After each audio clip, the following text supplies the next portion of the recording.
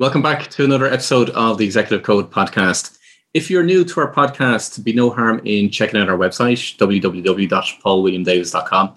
And on that website, you'll find other ways of how you can connect with us, find other resources. Our online community as well is available on our website as well.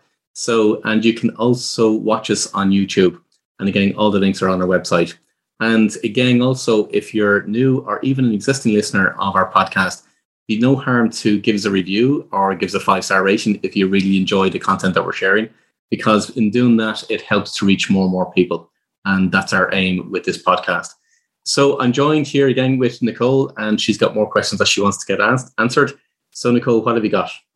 So Paul, even before the pandemic, when more people started working from home, there was a sense that most meetings were a waste of time and a top barrier to productivity. Why do you think that is, and how can employers and managers ensure that they're not hurting their organization's productivity? Okay, this is actually something I come across quite regularly in the business consultancy side of things that I've been involved in. As you know, I've been business consultant in my own business for nearly 22 years now. And when I'm going into companies and helping them either from a culture perspective or from turning them around or helping them to develop, grow and scale, meetings is something that I come across very, very regularly. So when I'm meeting with a team, and the individuals, the management team and people within the organization and the company, it's one of the things that they actually flag up as being an issue within the company. As in, there's too many meetings, the meetings go on, there's no purpose to them, there's no rhyme or reason to them. And a lot of people give out about the actual meetings that do actually take place in the organization itself. So it's actually very, very common. It's not just a pandemic or a pre-pandemic issue. It's literally in a lot of businesses and a lot of organizations for many, many years. And what typically gets down to is they actually don't know how to run meetings. Because the problem is there's an art to actually running meetings. What generally happens is that something arises within the company or within the organization, and they've got an issue that they need to address. And therefore somebody comes up with a bright idea. Let's establish a group, let's establish a meeting, and let's come together to talk through the actual issue that they're actually wanting to work on. And then they go from that meeting to the next meeting, to the next meeting, to the next meeting. And before you know it, it's the meeting has actually lost its focus, it's lost its purpose, and it just rolls into the next meeting, to the next meeting, to the next meeting. And by the time you're finished, there's so many different groups that are set up within the company and so many different meetings. And you'll find a lot of people are literally going from one meeting to the next meeting, to the next meeting, with very little break in between and very little time to actually focus on doing the work. But the bottom line is, an awful lot of people, and so I'm going to say this with the highest respect, so I'm going to preempt that. So I trained as a management accountant. That's what I trained. And we were never taught how to actually run meetings. And the reason why I'm saying that is because you can take any other profession that's out there, whether it be engineering, architecting, accountancy, whatever profession that you want to take. And no matter what degree that you go through or business school that you go through, they never actually tell you how to run efficient meetings. So it's something that I had to learn. It's something I had to develop outside of my main degree, if that makes sense. So when I'm going into companies and I'm teaching them, for want of a better word, or letting them know how to actually run effective meetings, there's a number of different elements. And one of them is you've got to have a purpose for the meeting.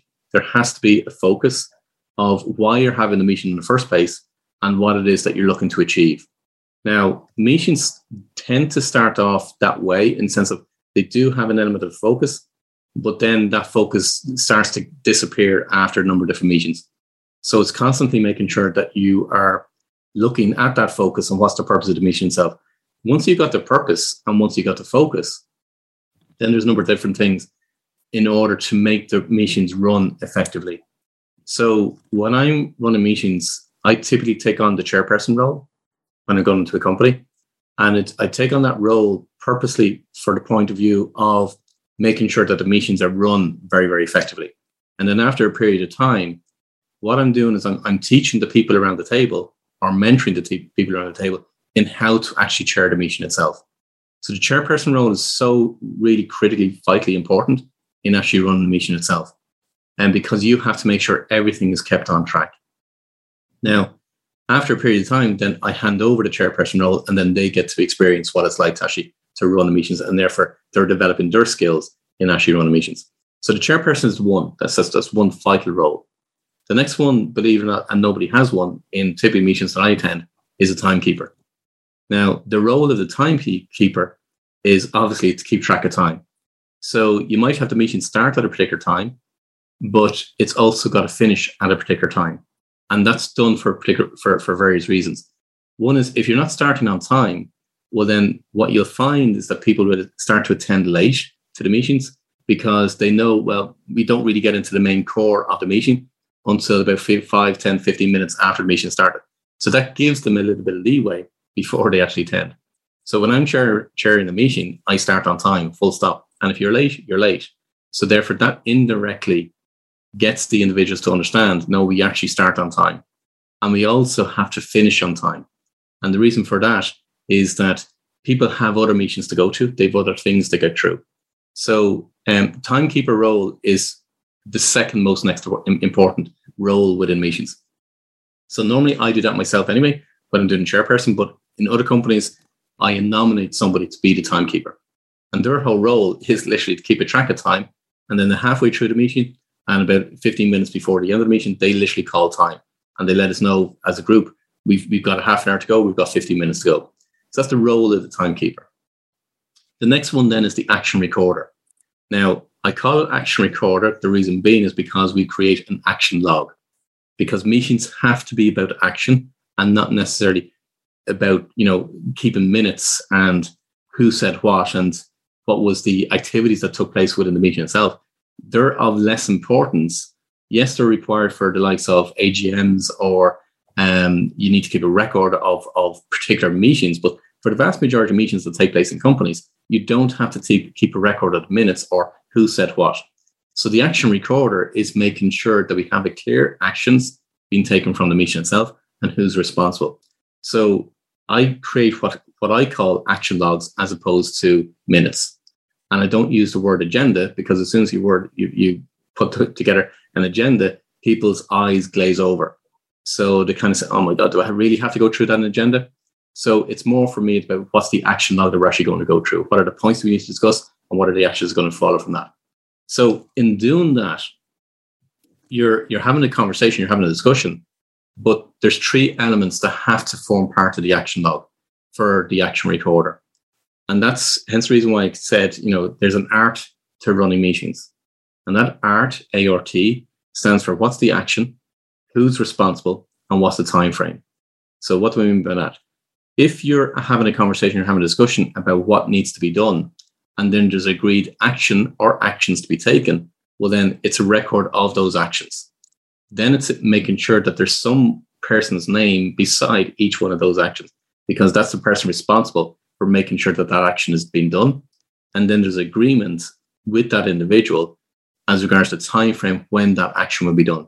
So that's ART, which stands for action, responsibility, and time frame. Once you've got that and you're keeping a record of those different actions, now it forms in an action log. And then for the next meeting, that action log becomes what people will call the agenda. So that's how I run meetings, and that's how they become a lot more effective in taking action as opposed to just having conversations. The other thing I've seen quite a lot in probably nearly every single company I've gone into is that they will have operational meetings or day-to-day meetings, meaning, what's the day-to-day operations of the company and so on. And therefore they're checking in, making sure everybody knows what's happening from a production point of view or whatever. So they have operational meetings, but actually what they miss out on is actually running strategic meetings. And strategic meetings is looking at what's the vision for the company, what's the purpose for the company, what are the strategic issues that we want to achieve within the company itself, and therefore what are the actions being taken in order to move forward along that path of achieving our strategic objectives. So operational meetings are completely separate. So it's actually implementing strategic meetings within the company in order to actually achieve the objectives of the company.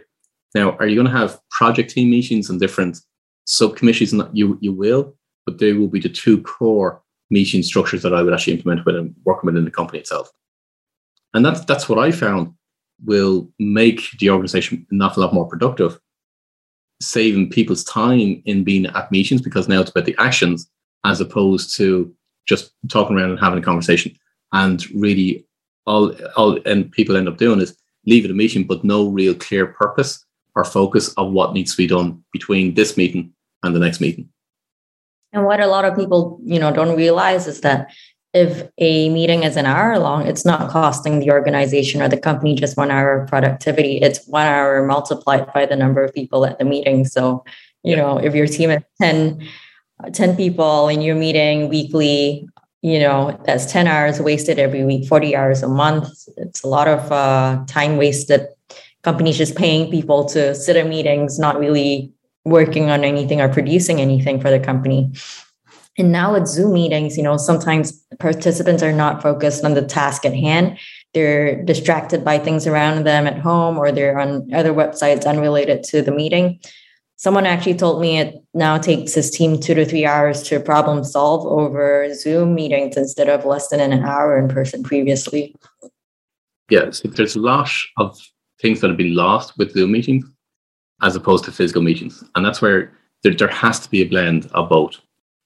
There's better ways of achieving what you want to achieve in either a physical meeting or a virtual meeting. So it just depends on the purpose of the meeting in the first place anyway. One thing that I've come across and I have seen is been implemented a few different times, and it has been proven to be highly productive. And that is whereby most people will set a meeting on the hour or the half hour. So they might set it for, say, 9 o'clock or 10 o'clock or 10:30 or 11:30, as opposed to setting the start time for the meeting to be at an odd time. So, for example, that could be 9:50 or it could be 10:20 or 2:15. It's changing the time of the actual meeting itself, but also the duration of the meeting. So rather than saying, okay, we're going to have a 30-minute meeting or a 1 hour meeting, we may actually say, no, we're going to have a 40-minute meeting or we're going to have a 15-minute meeting. So it's changing and playing with the times itself. And I'm seeing a lot of really, really positive results from people actually implementing that particular strategy when it comes to meetings as well, whether it be physical or whether it be virtual. So you're saying it's more efficient that way because they know, they only have 40 minutes rather than even 45 or an hour, because they know some of it is going to be wasted just with small talk and getting people warmed up and icebreakers and stuff like that. It's that, and also you're becoming a little bit more alert because you kind of know, okay, right, so the meeting's going to start at 2 o'clock, so you're less connected in advance of that meeting. But when it's an odd time, you kind of become a little bit more alert, saying, oh, I need to be there by such and such time, because for whatever it does in the mind, it actually increases your alertness, and therefore you're also focused on if it's an odd time that you're going to finish at, you're more focused on actually achieving the different things that you want to achieve within the meeting itself. Yeah, it definitely sticks out in your mind if you're meeting at 2:12 instead of 2 o'clock. But maybe it's somewhat easier also to engage in small talk. Maybe it feels more natural, which adds to the time spent in a meeting. It may or may not be a waste of time, right? But it definitely extends the time that a meeting goes on. Although it does eliminate technical issues, which could also cause virtual meetings to go on longer than expected. I think there is a place for it, but this is where the chairperson role comes into play. That first 5 minutes or so of a meeting starting, yes, it's everybody coming together and getting around the table and making sure that they're settled and they have all their notes and all that kind of things. So there is a lot to be gained from even just that 5 minute social part, because the bottom line is about connecting with the other people around the table. So there is a huge advantage from that perspective, but the chairperson role is to make sure that now you transition from that social piece into, okay, now we're here for the business. And as that transition from, what I've seen happen is that social piece can go on quite long, and therefore now you're shortening the amount of time that's available for actually dealing with the focus or the purpose of the meeting itself. What you'll find for a lot of people where they've got so many meetings in their diary and that's all they do is go from meeting to meeting to meeting, they will be very focused and they will literally have 5-minute meetings or 10-minute meetings. There's no room for chit chat. There's no room for social side of things. It's literally, what's the question, what needs to be answered, and then moving on to the next person on the next meeting. So it depends on what you want. And again, gets back to the point I said at the beginning. It depends on the purpose of the meeting itself. And once you get the purpose and the focus for the meeting, well, then now that dictates whether it's a live or a virtual meeting and how that meeting needs to be run. It's not that you run every single meeting exactly the same way and they all have to be 1 hour long meetings and so on. It's making sure that you have it right, suited for the purpose of the meeting itself.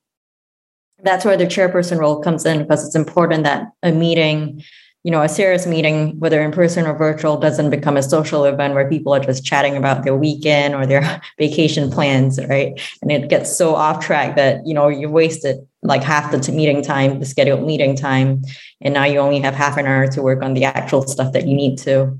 My experience as a corporate employee at, both big and small companies is that they like having, well, at least the ones I worked at, they like having 15 to 30 minute team meetings at the start of each workday, all team meetings or whoever's in the office that day, going around the room and each person stating what they're working on that day and what they need help with.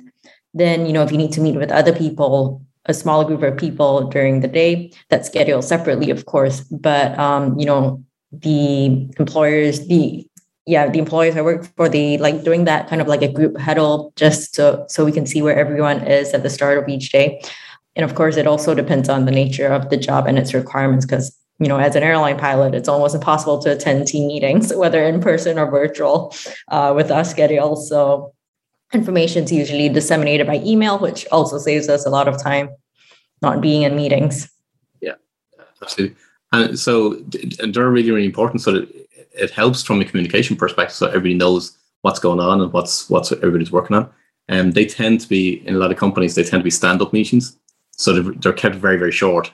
And the whole purpose of having stand-up meetings is that the people just don't get relaxed into sitting down and having a cup of coffee and all that kind of thing. And into the chit-chat, it's literally, it's very, very focused on what are we actually discussing. So, but they're the day-to-day, they're the operational kind of meetings that take place. The ones that people lose out on is the strategic meetings. And that's where you're now, if you want to develop and grow the business, that's where the strategic meetings actually really, really come into play more so.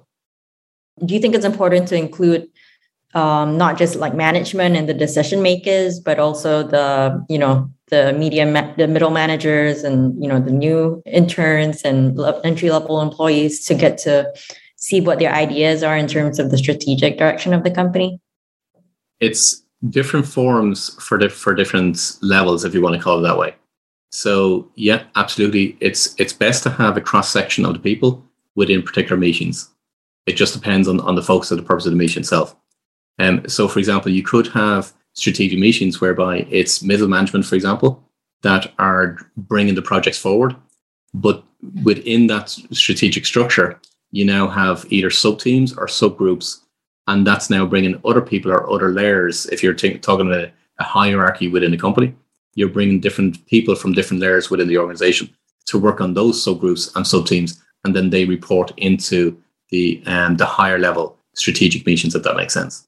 So now everybody within the actual organization, and not everybody, but every layer within the organization is being represented within those strategy meetings. And that's where there's a huge amount that can be harnessed, which is forgotten about in a lot of companies. There's a huge amount of information and knowledge and innovation and creativity that can have to be harnessed when you start to include all the different layers within the company. Excellent. So that's how you run meetings, whether it be operational meetings or strategic meetings. Don't forget the acronym ART, which is what's the action, who's responsible, and what's the time frame. And don't forget about the roles that each person plays within the meeting itself. And that's to help you in running your meetings. And maybe if you're involved in attending meetings, whether it be from a social perspective, a local community perspective, or even within your business, either your business that you're an employee within or that you're running your own business, perhaps maybe look at how you're actually running your meetings to make them more productive and to get you developing and growing your business or your life in a much, much better and more productive way. But until next time, I wish you every success.